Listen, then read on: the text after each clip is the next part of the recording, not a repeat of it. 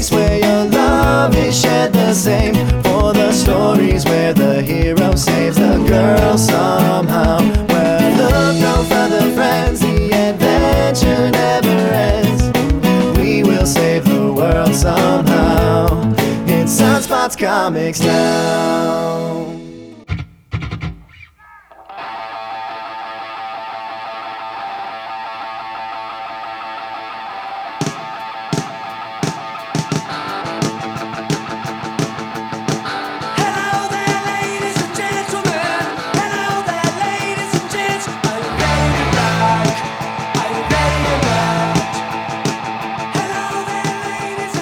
Hello there, ladies and gentlemen.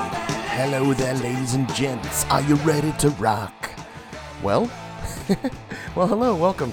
You are listening to the Sunspots Comics Podcast, issue number 75, covering New Comic Book Day, October 5th. Let me tell you, it's a cold brewed coffee-infused cornucopia of comic book cavalcades. That's right. It's jammed. It's just stuffed. I am your humble host, Chris Latore. Thank you so much for joining in on the nerdness that is Sunspots Comics. That's right, get yourself ready. Please follow us and urge a friend, a loved one, a nerd fellow, a chap, to follow us on Instagram, Twitter, and Facebook at Sunspots Comics. We'd very much appreciate that. And also, I'm on Xbox Live if you'd like to play some sort of weird nerd game. Hit me up. My gamer tag is Sunspots Comics, no space. And a couple of thank yous quickly. Nick Papa George for making our fantastic Sunspots Comics theme song. Please follow him at facebook.com/popds and his Instagram at pop_Ds. And thank you to my son Justin Jables Lattery. Yes, for his fantastic work on our Sunspots Comics blog. Please go put your eyeballs on it at blog.sunspotscomics.com. It's good, I tell you. Not just because he's my son, because it's actually pretty freaking good. Good job, Jables. So, let's jump right into the Sunspots Comics Podcast, issue number 75, starting with some thingamajigs floating around in my nerd brain. Yes. The first thing I've been thinking about heavily is the PlayStation VR. That's right, virtual reality. The future is finally here. It's coming out October 13th. And it's a really big deal in the horror community because there's just a ton of franchise type stuff like Resident Evil and just a bunch of other indie horror things that are coming. So very, very cool. I missed the pre-order, so I'm sure folks like me can't get it until January, February, something like that. But I'll wait, right? Let's let them figure out some of the bugs first and then hop in when like everything's perfect and it's running like a smooth machine. And it's only about $75,000 to get one. But I tell you, it's a leap forward in technology. It's exciting. It's like the future's actually here. I bought one of those sort of cheapy Amazon, Google Cardboard as just sort of to play around with it and put my phone in there and check it out. And I'm excited just for that, at that level, at the cheapy level. I can't wait to put my eyes in a PSVR and see what that's all about, right? Higher resolution, larger internal screen. And it's crazy because I remember testing it when they actually shot lasers into your eyes. Not the PlayStation VR per se, but it was a different brand I won't mention. And I guess maybe people are getting eye cancer, probably.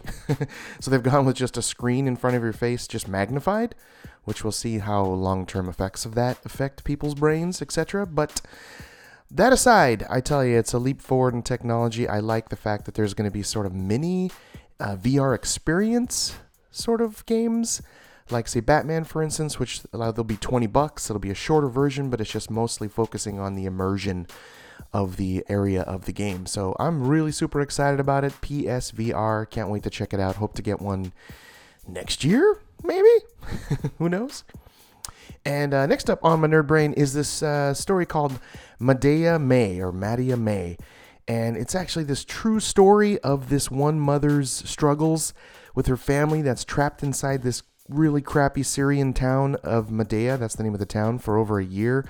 She's fighting starvation, unsanitary living conditions, just violent threats, landmines if they step outside. It's crazy. It's a messed up story, but it's one of those moments where I'm like really proud of the comic book just form of art medium, where they can actually take something that's pretty sad and depressing and horrible that's in our world, but shed some light upon it and do it in kind of a beautiful way. So, of course, I'll share the link on Instagram, Facebook, and Twitter at Sunspots Comics. But it's from ABC News that this link comes from. It's artist Dalibor Tajaljic, and reporters actually wrote this, so it's written from a real-life occurrences, these actual factual things that happened to this family, from Zana O'Neill and Rim Momtaz. And it's just very cool. It's just it's a horrible tale, yes, but it sheds some light, and it's done in comic book form. So it's interesting how that form of media will affect you in a story like this. So it did definitely resonate with me, and it was deep and it was heavy, but I'll share that. Very cool. But Maria May, very cool, and it's free. You can see the comic book for free digitally on abcnews.com. It's like this partnership between Marvel and ABC News. I mean, props there. It's fantastic. But yeah, little dark, little heavy story, but very touching, and it definitely resonates with me, and I'm hanging on to it for a while. So very cool. Maria May, something like that. Anyway, next thing on my nerd brain is the Comics Art Los Angeles. Now, the CALA is a free, public event that's going to be promoting the appreciation of comics, graphic novels, sequential art, and other sort of art-related things. It's very cool. It's free for a little while. It's coming in December, the early part of December. This is the third time it's been around.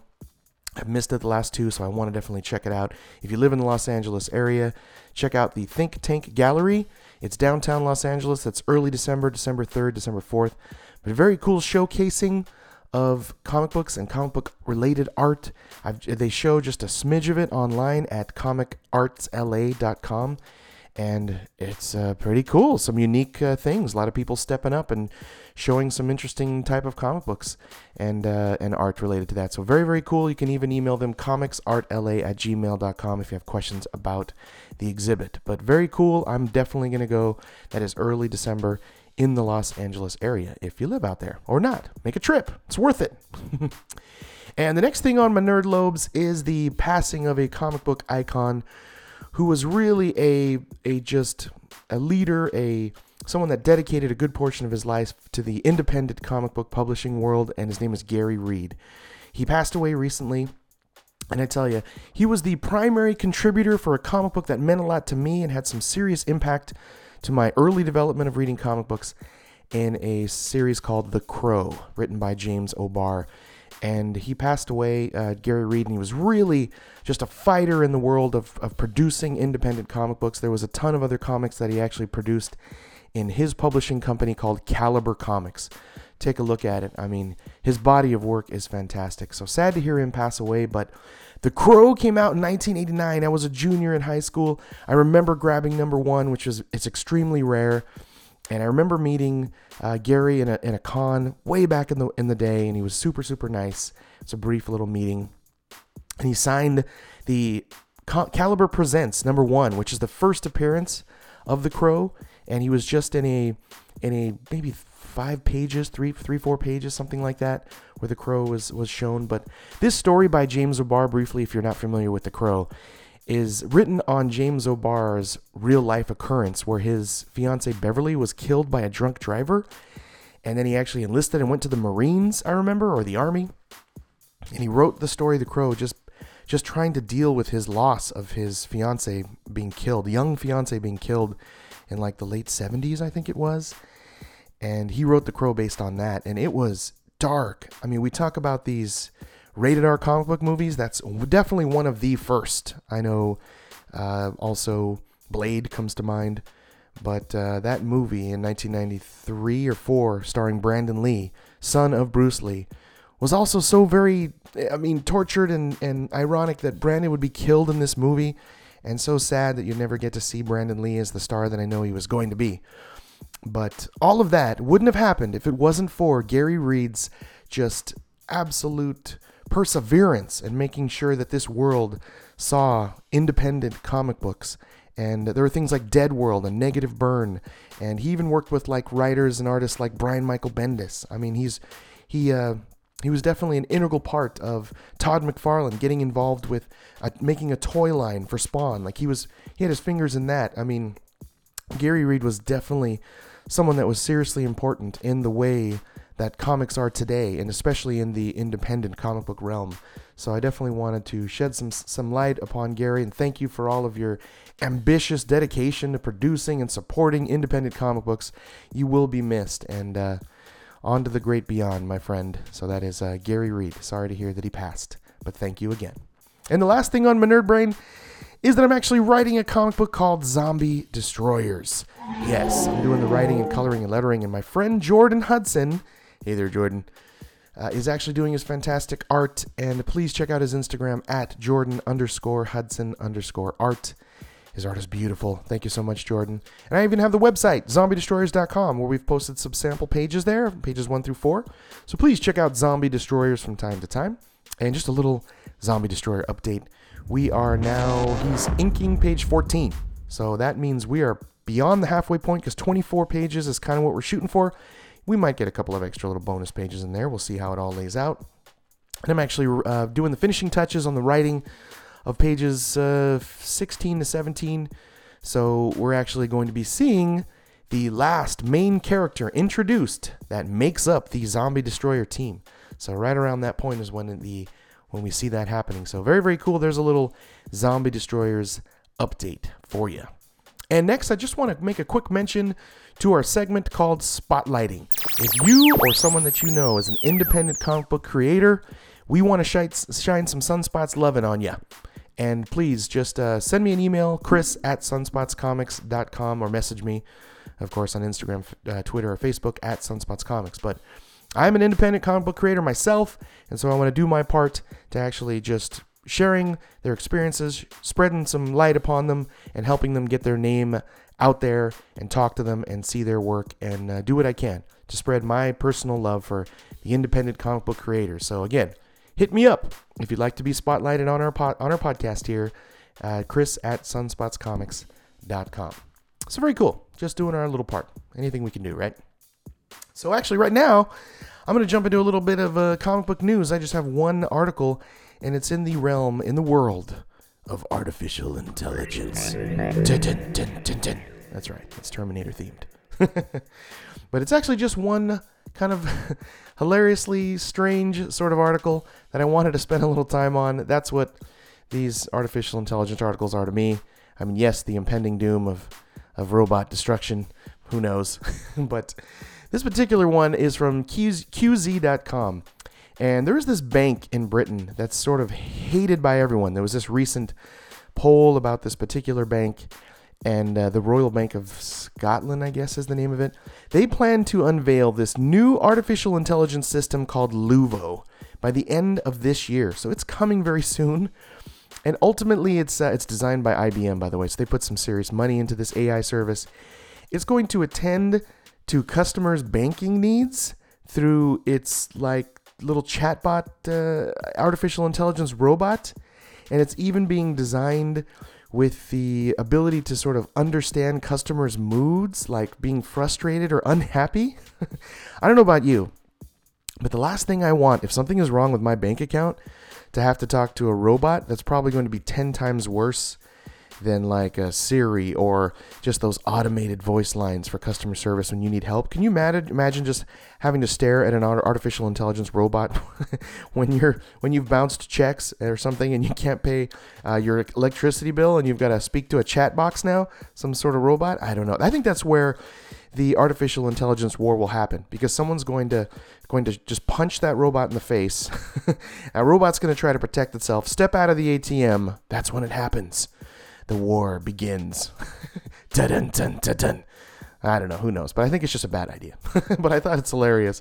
You're going to go up to the bank. Can't speak to a person, but you can speak to an artificial intelligence robot that's been designed to understand your moods. Input. Cannot comply. Must not be able to help you. Sorry that your electric bill has bounced. Punch to the face. Yeah, that's where it's going to happen, folks. So anyway, that's my single article on the world of artificial intelligence. Yes. Okay, so let's jump into my favorite part of the Sunspots Comics podcast, which is my comic book reviews, recommendations, where I pick my favorite comic books for New Comic Book Day, October 5th. And of course, spoiler alert. But really, don't worry. I've just done a very good job, a painstaking, just detailed process of just making sure that I'm just persuading you to buy these comic books and not spoiling everything, especially the last couple of pages. I just stay away from it. So, and I won't try to give you just every single major plot line, but I'll do my best there to just try to get you up off your seat and walk over to a local comic book shop and buy these comics. So these are going to be my recommendations. And if you want to see everything, the armada, the cavalcade, as I mentioned earlier, of comic books that I am reading that are on my favorite pick lists, all of my collections of lists, just go to sunspotscomics.com, click on pull list. You'll see I just recently updated that I'm reading 121 titles. That's right, 121 that I actually purchased. And check out the top comic books of the week link to see all the past picks all the way from May of 2015. So I've just updated the site. It's beautiful, it's gorgeous, it's pretty. So please check it out, sunspotscomics.com. And this week, the art winner is Phil Hester. Phil Hester, fantastic, beautiful work for his comic Shipwreck that he did the art on by Aftershock Comics. The #1 came out, and Phil Hester's art is ridiculous. He loves to play in the sort of contrasty, sort of Jay Lee kind of style, very dark, very shadowy, but his lines are amazing. The facial features, he does these close-ups to really just give you the emotion that each character is going through, and it's just very dark and twisted. I mean, they're in a diner in part of this, which you would think would be a fairly sort of easy layout, but it has these unique shadowing sort of experience going on, and it is beautiful, and the eyes is just gorgeous. Phil Hester, fantastic. He also gets the art cover winner. I'm a sucker for blue and black, and that's all over this cover for Shipwreck by Aftershock Comics. Shipwreck #1 is the cover is just this man sort of half not colored with this orange hand, and then half just blue, white, and black. And it's just contrast. It's just really pops. Is he underwater? Is he in the sky? Is he outer space? And the water, actually, the shadows look like birds. I mean, it's something you just have to keep looking at. And it's outlined by this eye, this sort of orange eye of the main character that's staring at you. And it really has some sort of spooky sort of feel, and it's dark, and it's beautiful. Just some great, beautiful lines. Thank you, Phil Hester, for your amazing art. You win it this week. Your art was beautiful. Thank you so much. We appreciate it. Also, just a quick special mention, I have to say that if there were a second place, I always pick just one art winner, but if there were a second, the art and cover winner, maybe not the cover, but would definitely go to, and it's crazy because these artists have single names like Cher or Madonna or something. The writer artist Matz, M-A-T-Z, and Jeff, just J-E-F. Yeah.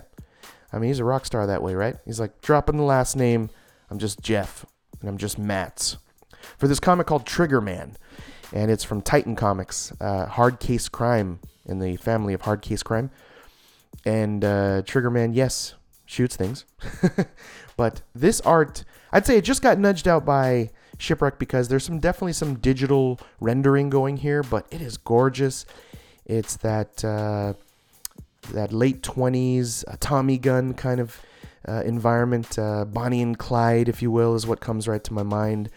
And it is just beautiful. Some serious, painstaking lines here, done with the Old West kind of look to the sort of gangsters and their pinstripe suits. It's beautiful. Trigger Man would be my second place art winner, but there's no such thing. But anyway, just had to give it a special mention. So anyway, this week I bought 20 comics. 20. That's a big week. And 9 of them made it to my favorite pick list, which is, pretty close to that 50% of them being great, which is where I want to live. 50% is always preferred. A lot of really goods, but only 9 were great. And that's why they made it to my favorite pick list of the week. And new #1s, man, there was a ton of new #1s this week. There was actually 8. There was Cage, Cannibal, Green Valley, Jessica Jones, Moonshine, Romulus, Shipwreck, Trigger Man, and actually 4 of those 8 made it to my top picks, which is really good. You got 50% of them made it to the picks of the week. So props to new #1s. Exciting. And I'm definitely going to be adding those new #1s to the pull list. So I'll be unveiling very shortly here as to what 4 made it to my top picks. But very big. For new #1s, 8. That hasn't happened in a long time. That's a lot of new #1s. So here we go. Here are my favorite comic book for the picks of the week for New Comic Book Day, October 5th. So let's jump right into it. Coming in at number 9 is Jessica Jones. Jessica Jones is a Marvel comic book written by Brian Michael Bendis, art by Michael Gaydos, and Michael Gaydos' art here is very much like Maleev. Take a look at Maleev, who did Daredevil for a super, super long time. So it has that look and feel, very realistic, very gritty, maybe some digital rendering here, but kind of nice. It definitely is referencing and seems to be melded with the Jessica Jones Netflix TV show. Although the character doesn't really look like her, which is weird. Spider-Woman makes an appearance here, and she actually looks like the actress that was in the Netflix Jessica Jones series. So it's weird to see her in there. But this is where Jessica Jones is getting out of jail, and Jessica Jones, people keep referencing that her child is gone, and Brian Michael Bendis is just tickling you here with a feather as to why. And I love the sequence where they let her out of jail and she's waiting for a ride, but she decides to just sort of jump from the prison island. So you quickly get that sort of smack in the face, like Jessica Jones is powerful, and she makes this giant leap, so I think she can fly, but maybe she hasn't for a long time, she's rusty, but she makes this like half-mile jump from the island where the prison is in New York, and almost makes it. And it's kind of funny little sequence here how she explains, so close, story of my life. So I like that she goes right back into trying to be the private investigator and sort of piece her life back together after being in prison for a little while.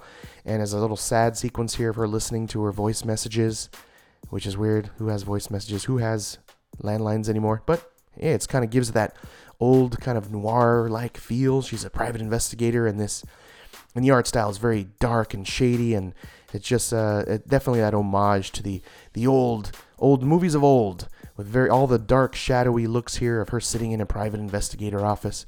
She just needs a top hat and a and a pinstripe suit, and we've just gone back 50 years.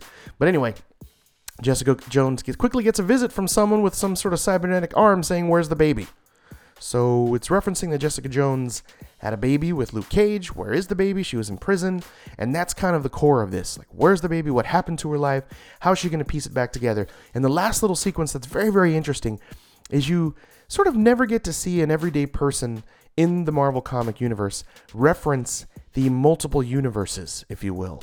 And this person that needs to figure out something that's happening with her husband, this character here sitting down with Jessica Jones, so she's excited that she has a potential new job here, is saying that her husband's acting very strange, and saying that he lived in another, I don't want to spoil what he actually says, but that he ultimately lived in another universe.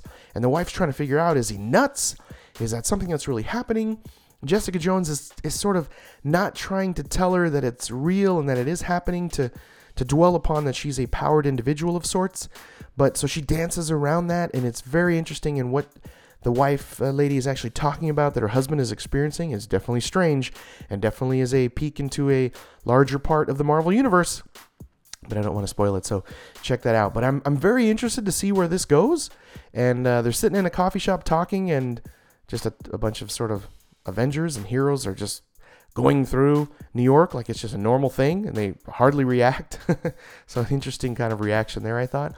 But I'm in. They definitely are writing Jessica Jones in a way that's similar to the Netflix TV show, and I like that because I did enjoy that show. So I'm in. I like this new arc. I want to see where it's going. So check out Jessica Jones. Jump in while it's number 1, because this just came out on Wednesday. So coming in at number 8 is Luke Cage. That's right. The baby daddy to Jessica Jones. But I just started watching the new TV show. So far, so good. Kind of starting a little slow, but I think I'm liking where it's going. I sort of miss Cage as just kind of the badass, the sort of Shaft kind of character with superpowers. Well, you get that in this Marvel number 1 Cage, and this is actually done by Genndy Tartakovsky, and you'll kind of recognize that name because he's responsible for things like Samurai Jack and Powerpuff Girls, to name a few that I absolutely love. Dexter's Laboratory. And so we haven't seen Genndy in a while, so it's super nice to see that he's doing the art on this comic, and it's very flashback to the 70s. It's very kind of Shaft with superpowers, and I love it. I mean, it's got the large butterfly collars. He's got the yellow outfit, and even the terminology, it's just like these bank robbers. The bank rollers is the name of them. And they're wearing roller skates, and they're wearing like disco outfits with like onesies with white and stars down the legs. And he says, "Just stick it to the man." So it just has that 70s feel to it, and it's fun, and it's just over the top cartoony style that Gendy's famous for. Definitely has that Samurai Jack feel to it. I would say more than his other fantastic, beautiful cartooning that he does. But the only thing I could say sort of minus about it is I wanted more. And he does a lot of very large arted panels and very minimal dialogue, so it goes by very fast. But it's just a ton of fun. There's a sequence here where Cyclops and Wolverine are here, and it's definitely a flashback into time, into what's happening in their lives. So it's a hilarious sequence. I don't want to ruin it, so you can have a chuckle or two. But yeah, there's just this super villain sort of team coming after Luke Cage. He doesn't know why, so it's definitely a brief little introduction into the world of Luke Cage, but I am all in. I managed to even grab these. You got to get this cover if you can. I'm not into variant covers, but this is done by Joe Quesada. And right behind me is a giant Spider-Man poster where Joe Quesada drew this lovely piece of Spider-Man, and I love Joe Quesada. I mean, he's now like the president or the publisher, something of that nature. He's a higher upper now, but back in the day when I was young, he was this fantastic artist. He even did X-O Man of War for a little while, which I loved his art. But Joe Quesada doesn't do a lot of art anymore, which makes me sad sometimes. But he did this variant cover of Cage #1. Get that cover. It's just this silhouette in light yellowish orange of Luke Cage. And it's very minimal, but very cool looking. It's like, seems perfect to be on a black shirt. But check out that alternate cover if you can. But thank you so much, Gendy. I know we've been waiting for this for a really long time, but it's finally here. But check out Cage #1. And it's definitely on my pull, and I know I'll do it as long as Gendy does it, but I know he takes a long time, and he'll probably do 5 or 6 and bounce out. But as long as he's in it, I'm there, and hopefully whoever artist they sign up for after he has to bounce, because the man is super busy. I know he's involved, Gendy, in movies and other animated series coming out, along with Samurai Jack, another volume of that coming out, which I can't wait. But anyway, check out Cage by Marvel Comics. Beautiful.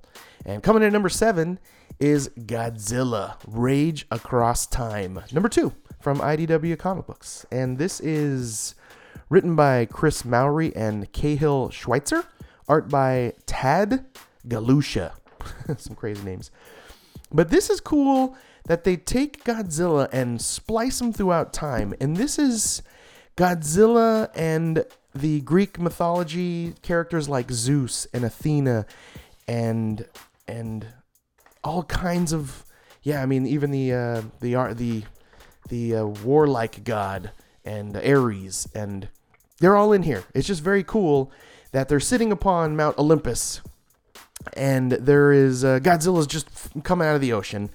And so, it's so far-fetched and so out there, but a ton of fun, because you even have the god of the ocean. His name is escaping me, but he's there as well, and he fights Godzilla for a minute. But this ultimately turns into a little smaller story of sort of what happens to Zeus as he falls from Mount Olympus, based on this mess that Godzilla creates. So I love that. It's weird. It's twisted. It's Godzilla fighting the Kraken, right? It's what you want. I'm really enjoying this Godzilla series. I tell you, I think I've just been fiending for a good Godzilla story. I haven't read a good Godzilla comic in a really long time, but this just pays off in that way. Even in the way that it starts off in this larger scale with Godzilla fighting all of the gods, but goes into a much smaller scale and scope as to the sort of what happens to Zeus after Olympus crumbles. And I like that. It's kind of a cool little, at the end, sort of a road trip, Zeus's road trip, if you will. So check out Godzilla Rage Across Time #2. It is great. Grab the #1. It's fantastic. #1 was like the samurai days of Japan. And the art style on that was fantastic, in the very old Japanese art style. Gorgeous. But check out Godzilla Rage Across Time. It's worth the money. Tell you, I'm loving it. Now coming in #6 is one of the #1s that debuted this week, and it's Shipwreck #1 from Aftershock Comics, and this is written by creator and writing Warren Ellis. That's right, the master, and art by Phil Hester. Again, this is the art winner of the week and cover art winner of the week. That's right, Shipwreck #1. Check it out. Put your eyes on it. This opening sequence where there is this character, this man that is in the ocean, and he has this sort of radiated left arm, and there's a bird with an eye flying by. And you're like, okay, is it his eye? Like, what's happening? This is definitely a mystery, and Warren Ellis is in this for the long haul, as you can tell, because he's not giving us a ton. But this guy just sort of awakens and starts walking. And the world looks completely like there was a major apocalypse, and he missed it. And he wakes up after. Yeah, it kind of gives me that, like, hey, it's Rick from The Walking Dead, awaking from a coma and walking around and looking at the world all messed up. And he walks into a diner, and there's a guy there that's like an actuary, just taking notes upon our main character, and you don't know why. Don't know if he really knows this character, but he speaks in a very cryptic style. It's a little frustrating, but you're like, who is this guy? Is this a dream? And there's some strange, even the attention to detail in this art. There's like this mural, like a kind of cheesy diner mural behind them while they're sitting in this diner. And it's gorgeous with like the sun behind it in this weird kind of yellow and green and light blue shading. But it gives this realistic look. And as they're sitting there talking, there are spiders just sort of crawling all over the place. They just in this dark, shadowy style.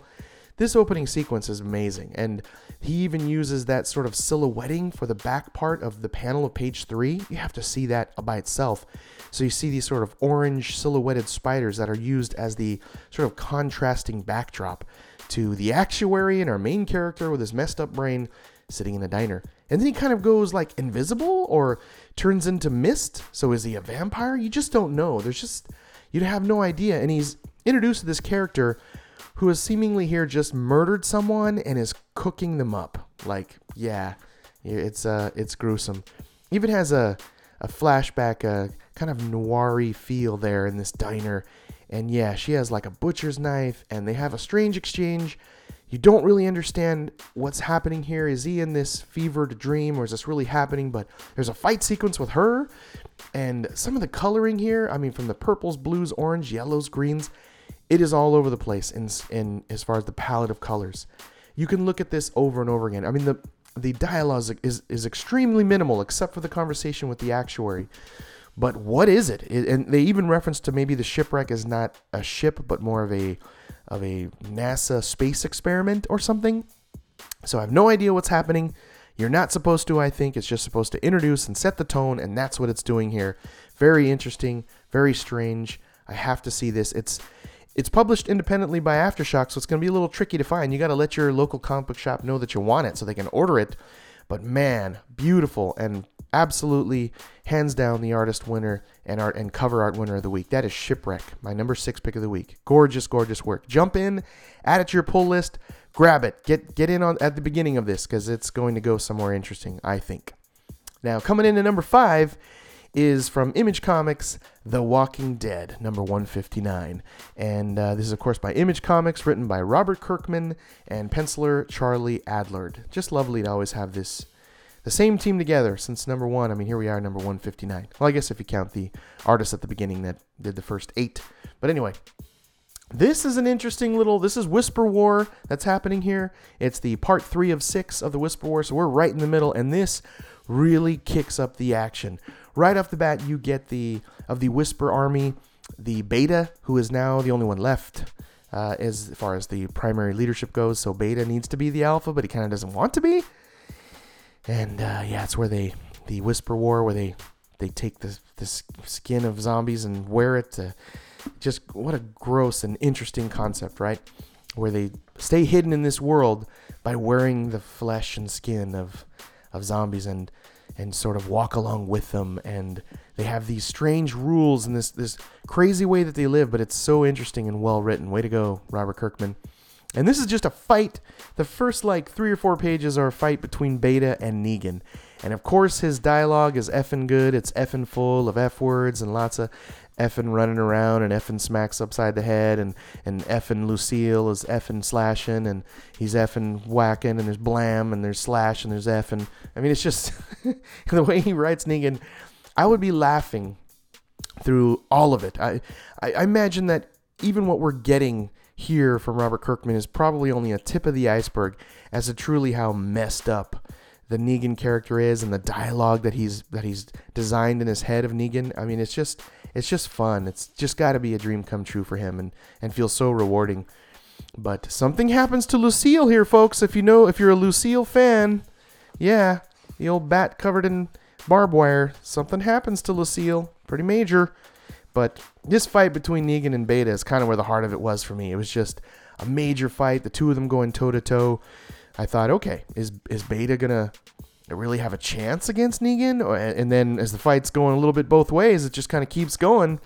And there's a 2-page layout in the middle here. Charlie Adler's looking solid here with just a zombie horde. And you also I find myself peeking into whenever they show a sort of pulled back, larger kind of epic layout of zombies. I'm kind of trying to figure out if is it a zombie or is it a Whisper War character with skin on his face. Like, I'm spending time looking. I think that's part of it. It's like a Where's Waldo of with the zombie horde that I find myself doing and just kind of staring.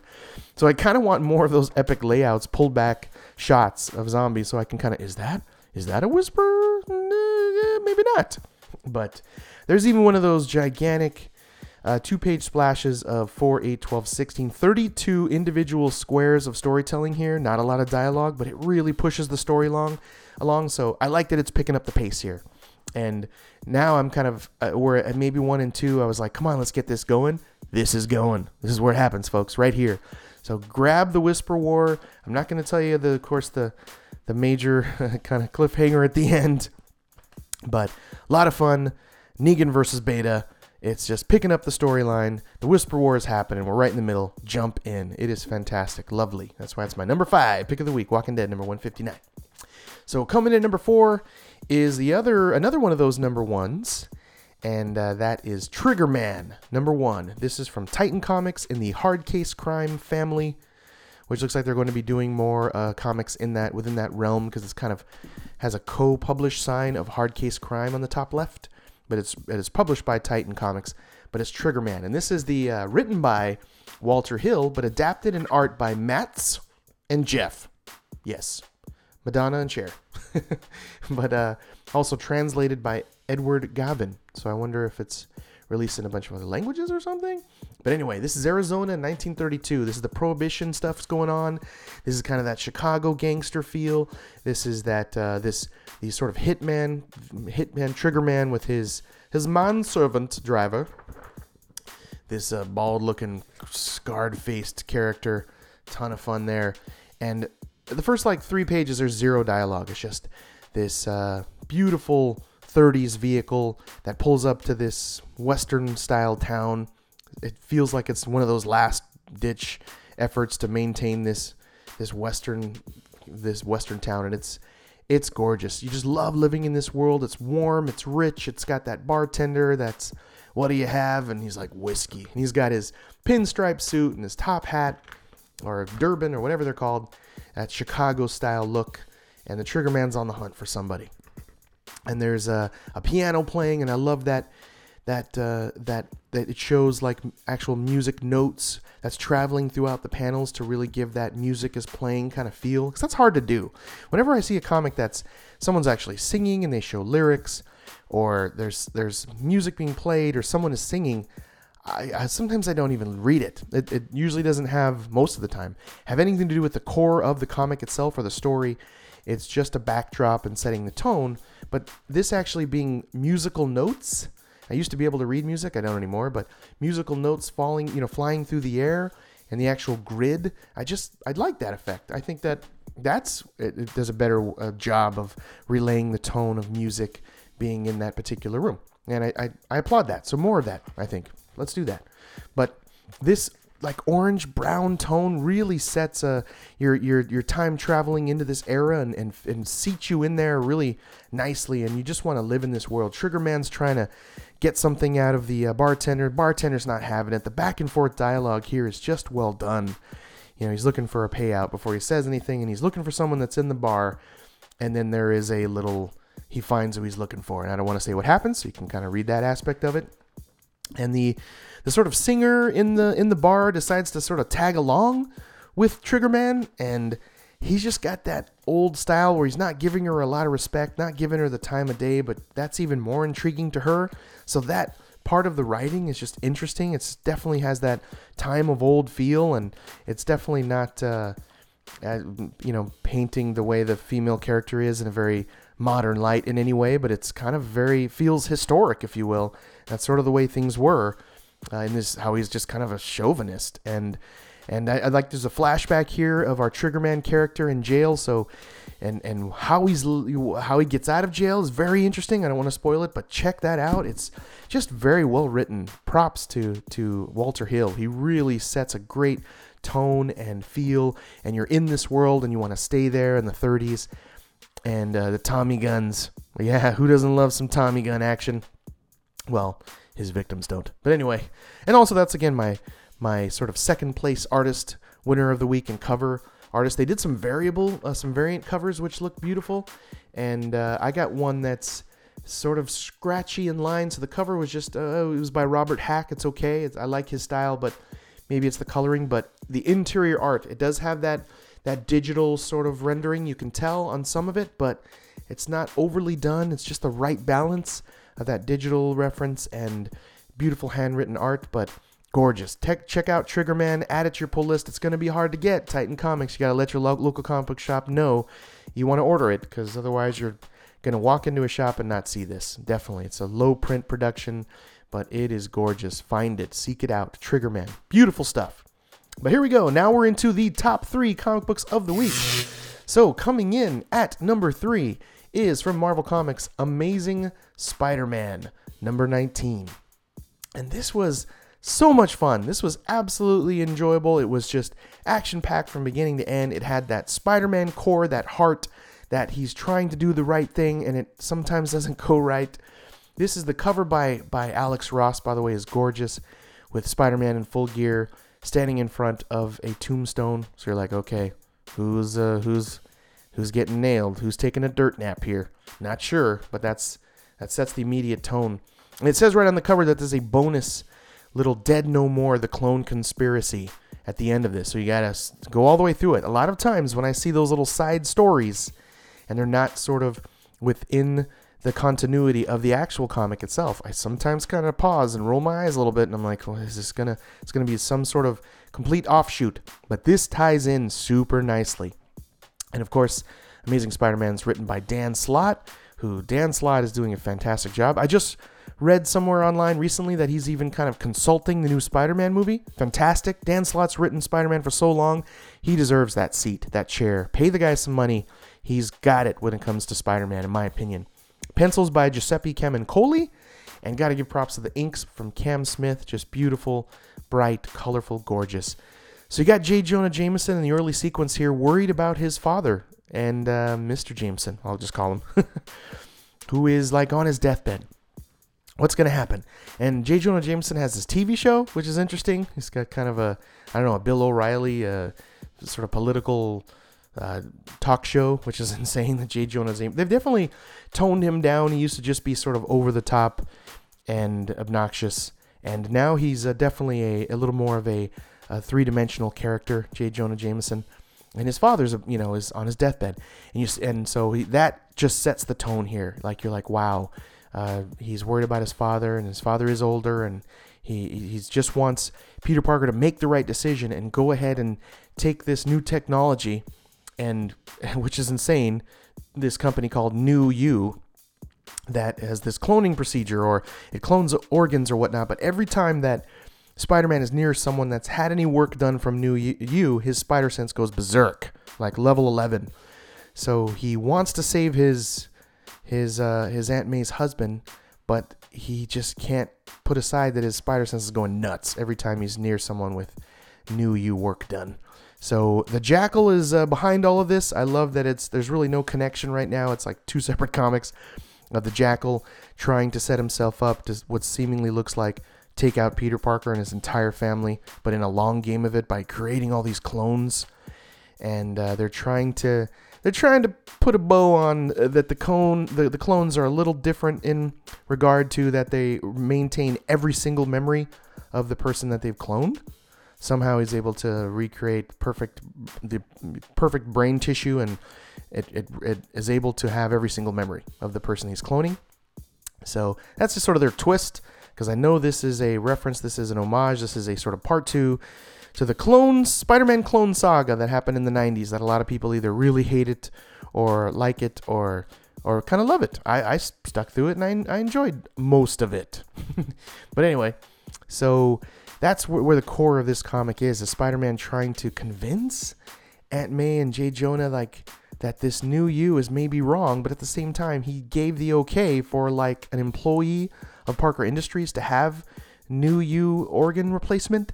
So he's trying to tell them, yeah, this guy had it, but I don't recommend it for Aunt May's husband. And then he's actually given a task to pick up this family heirloom across town. And of course, New York just can't have a regular non-disastrous day.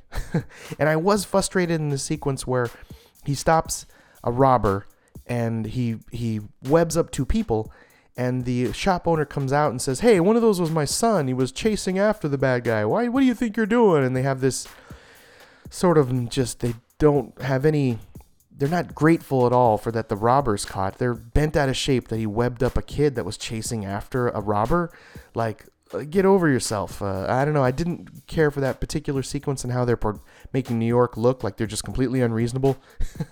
And I know that definitely has this old Spider-Man homage where the people of New York sometimes just despise Spider-Man, and I always got frustrated by that. But I guess he writes it in a way that kind of kept it interesting and doesn't make Spider-Man have this perfect world where people in New York still sort of love him or hate him, and it's a mixed bag. But anyway, he's on to get this heirloom, this Jameson family heirloom, and of course there's people flying out of scaffoldings, and the fire department is having issues with this building and this scaffolding, and he's got to help. And what's going to happen to that family heirloom, which I don't even want to say what it is, that he's carrying, that he's trying to bring back to Aunt May's husband, like, in case he passes away. And yet at the same time, he's trying to convince them, don't let him take the organ transplant from New You, because it makes the Spider-Sense go nuts. It is quite the cliffhanger as to what happens here. And yeah, it's emotional. It gets you on a certain point. There's one particular scene in particular where Peter Parker finds this family heirloom, and he's kind of looking at it and says, like, not to quote him exactly, but he says something like, man, I would give anything if there was a family heirloom from my father. You know, he references Peter Parker's parents, you know, like dying in a whatever, however they died in whatever version, but, you know, plane crash. And it's just heart-touching, heartwarming that he, you know, has that moment where he sort of misses his father because of this Jameson family heirloom that he has. So very touching, very heartwarming, very Spider-Man-like. It was just a ton of fun. I loved it. And thank you, Dan Slott. You're just doing a fantastic, fantastic job. And again, art too. Giuseppe is just really captures Spider-Man in a fantastic way. It's bright, it's colorful. It as far as feel good and happy aspect, it has that Flash feeling to me. Very bright in the way it's colored and the way it's superhero feeling. If you want that superhero feeling, grab the Flash and grab Spider-Man, Amazing Spider-Man. It's well done. I'm loving it. And I'm actually excited as to where this clone conspiracy is going, because at the end, this sequence with the Kingpin, which is very much a reference to how the Kingpin is in the Netflix shows. I sort of love that they're reflecting upon those series. Makes sense. Keep it in the MCU. Why not? But the Kingpin is involved. The Rhino is involved. Spider-Man is there. They clone someone that's very close and dear to the Kingpin, related to the TV show and also beyond. But what does the Kingpin do here? You have to see what he does. Don't just write it off as to, oh, it's this separate little part. I'm not going to care what it is. The artist changes, yes, so it's a little bit of a change, but it's great art. But watch this little mini series at the end, or mini single one-off series story called King's Ransom. It's very interesting. It's messed up and very well done. I like it, and it's not often, like I said, that it happens where there's these little offshoot side story that's usually not related to a comic that are, for me, that are any good, but this was fantastic. Read it all the way through. Don't stop. Don't think, oh, this is some other side story. It's fantastic. It's well done. Beautiful. Can't say fantastic enough times. It's my fantastic pick of the week. But anyway, coming in at number 2 from Action Lab Danger Zone, indie publisher, Blood and Dust, number 3. And this is the team created and written by Michael R. Martin and Adam Orndorff, illustrated by Roy Allen Martinez. Beautiful vampire type art, and coloring by Raymond Lee. You got to give color props to him. He loves the color purple. Not the movie, but the actual color in this comic is primarily purple. When I love purple, it's like my second favorite color. Blue's my favorite color. Purple's my second. Anyway, who cares? But this is this vampire family story where there is this almost Swamp Thing-like character that is trying to rise up out of this Florida swamp. It's set in sort of modern day where there's this old man Logan vampire just trying to hide out and just be left alone by living in this in the deep parts of the swamp. And he is, from time to time now, he's lived so long that he actually ends up sort of doing more good deeds. He does have some flashbacks where he's done some horrible murderous things, but in the twilight of his, not to reference another vampire movie, but in the twilight of his vampire life, which it seems like he wants it to be over, or he's looking forward to an end of how long he's lived. But he's found a way to sort of help people, and it doesn't seem like he necessarily so enjoys it. I mean, I love that. How would you react emotionally if you've lived as long as a vampire and seen what people go through? And I mean, he's very, very cynical, right? But here's old man Dracula and his family, which the young children vampires, even though they seem childlike, they're not kids. They're much, much older, which definitely gives that sort of reference to Interview with a Vampire and the young girl vampire that had that sort of issue with being older but trapped in a child's body. You get some of that here, which is great. And they're trying to fight this swamp entity that is some sort of demon swamp monster that's trying to suck the blood of vampires. He believes that will give him full form and allow him to walk out of the swamp. He seems to be totally attached to it but needs vampire blood or other people's blood, but he seems to really want vampire blood to empower him and give him the strength to walk out of the swamp, which is, seems like I said, very Swamp Thing-ish like. But he's this crazy demon with all of his like swamp-like vines and tendrils come to life. It's almost like Venom in the swamp, the Marvel character Venom in the swamp with all this beautiful green and purple. It's gorgeous. And the children vampires have to make a decision because Grandpa's having some problems fighting this swamp creature if they want to unleash their crazy mother, who is bolted down to a room and speaks in a very frightening way, and they have sort of no choice but to ask for Mama's help. And even the dialogue between the children vampire and the crazy mother vampire, it's twisted, and it's fun. And yeah, the way she has, the mother, after they decide to let her go to help Grandpa fight the swamp monster, she carries with her, or even has the chains that were attached to her sort of come to life. It's kind of Spawn-like, how his chains react and move and flow. I love that. There's a lot happening here, and it's ultimately this super duper awesome fight with the vampire family and this swamp demon. And it's gorgeous, beautiful purples. The way that fire is done in the darkness of the swamp, it's beautiful. The eyes and the mouth work that he's done here with the way he draws the vampires, it's gorgeous. It's fun. And you're rooting for this family. You kind of like how messed up they are, and you just want them to stay together. There's definitely moments of affection between the children vampire and the grandpa vampire, and so you're rooting for them, even though they're this weird vampire family. But I really am enjoying Blood and Dust. It's a lot of fun. Hats off to Action Lab Danger Zone. It's the only comic I'm reading within that publisher right now. I used to read the zombie series that they had, Zombie Tramp, but this is a lot of fun. Vampires, swamp monsters, and a vampire family. You can't go wrong. It's just such good stuff. But anyway, close number one, by the way. But the number one pick of the week.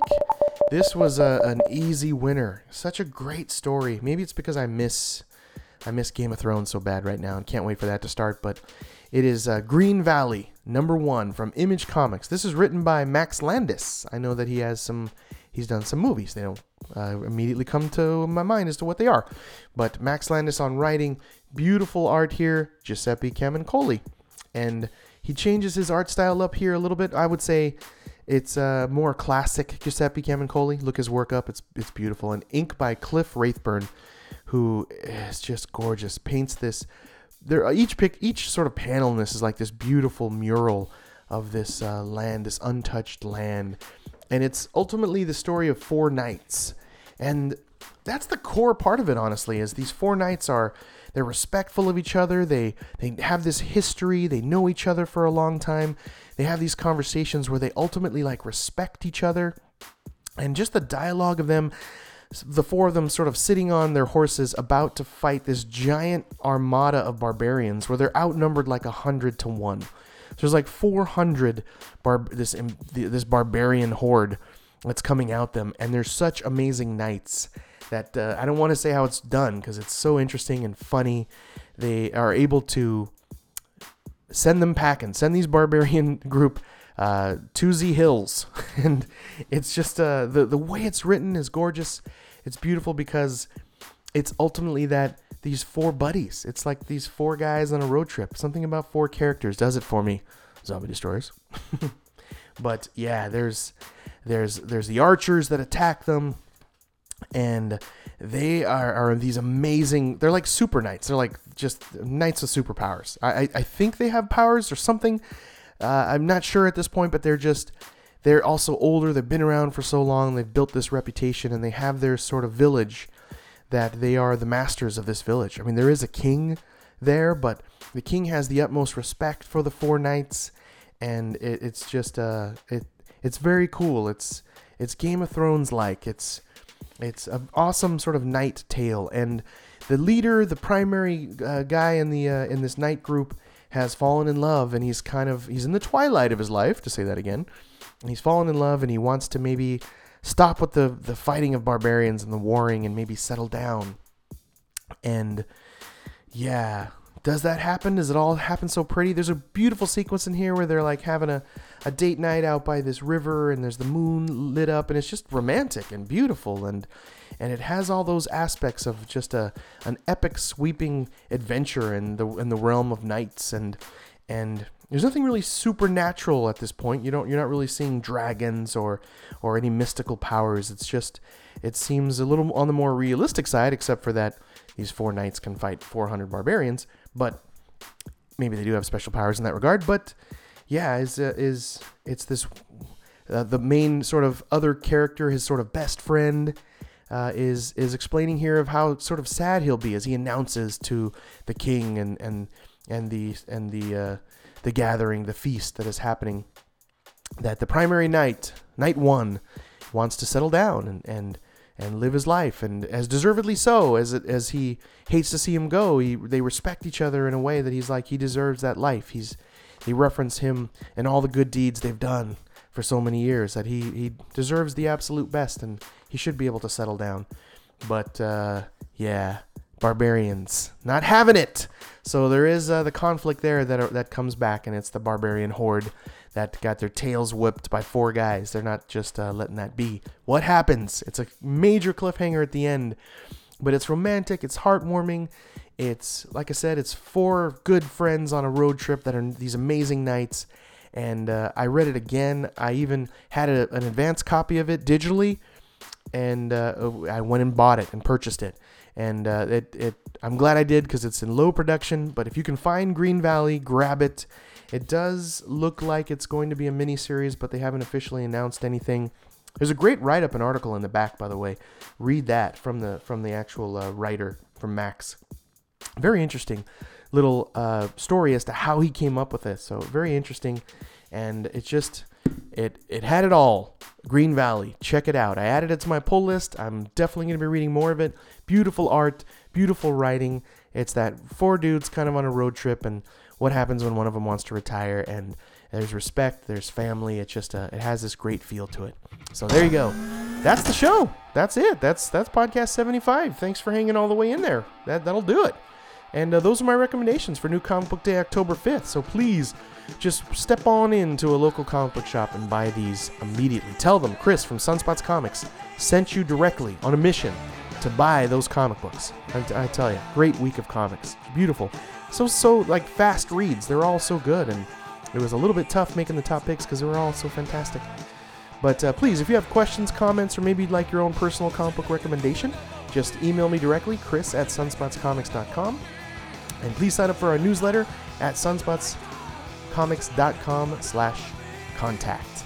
And tune in next week. I've got some about 17 comics I'm going to be reading for October 12th, and there's 5 new, so potentially 23 if my local comic book shop lovingly gives me the 5 new number 1s that I'm hoping to get. That's always a cross your fingers, hope so. And thank you again for listening. It means so much to me that you're here and hopefully having a good time. If you'd like to help our show out just a little, it's very simple. Just go to iTunes, give us a positive review, and hit us with 5 stars. I will also personally thank you on a future podcast. That's right here. So please tune in next week. I'll be seeing you. Thank you again for listening. And of course, be water, my friends. Be water. And thank you very much again. Bye-bye. See ya. Later. Bye-bye.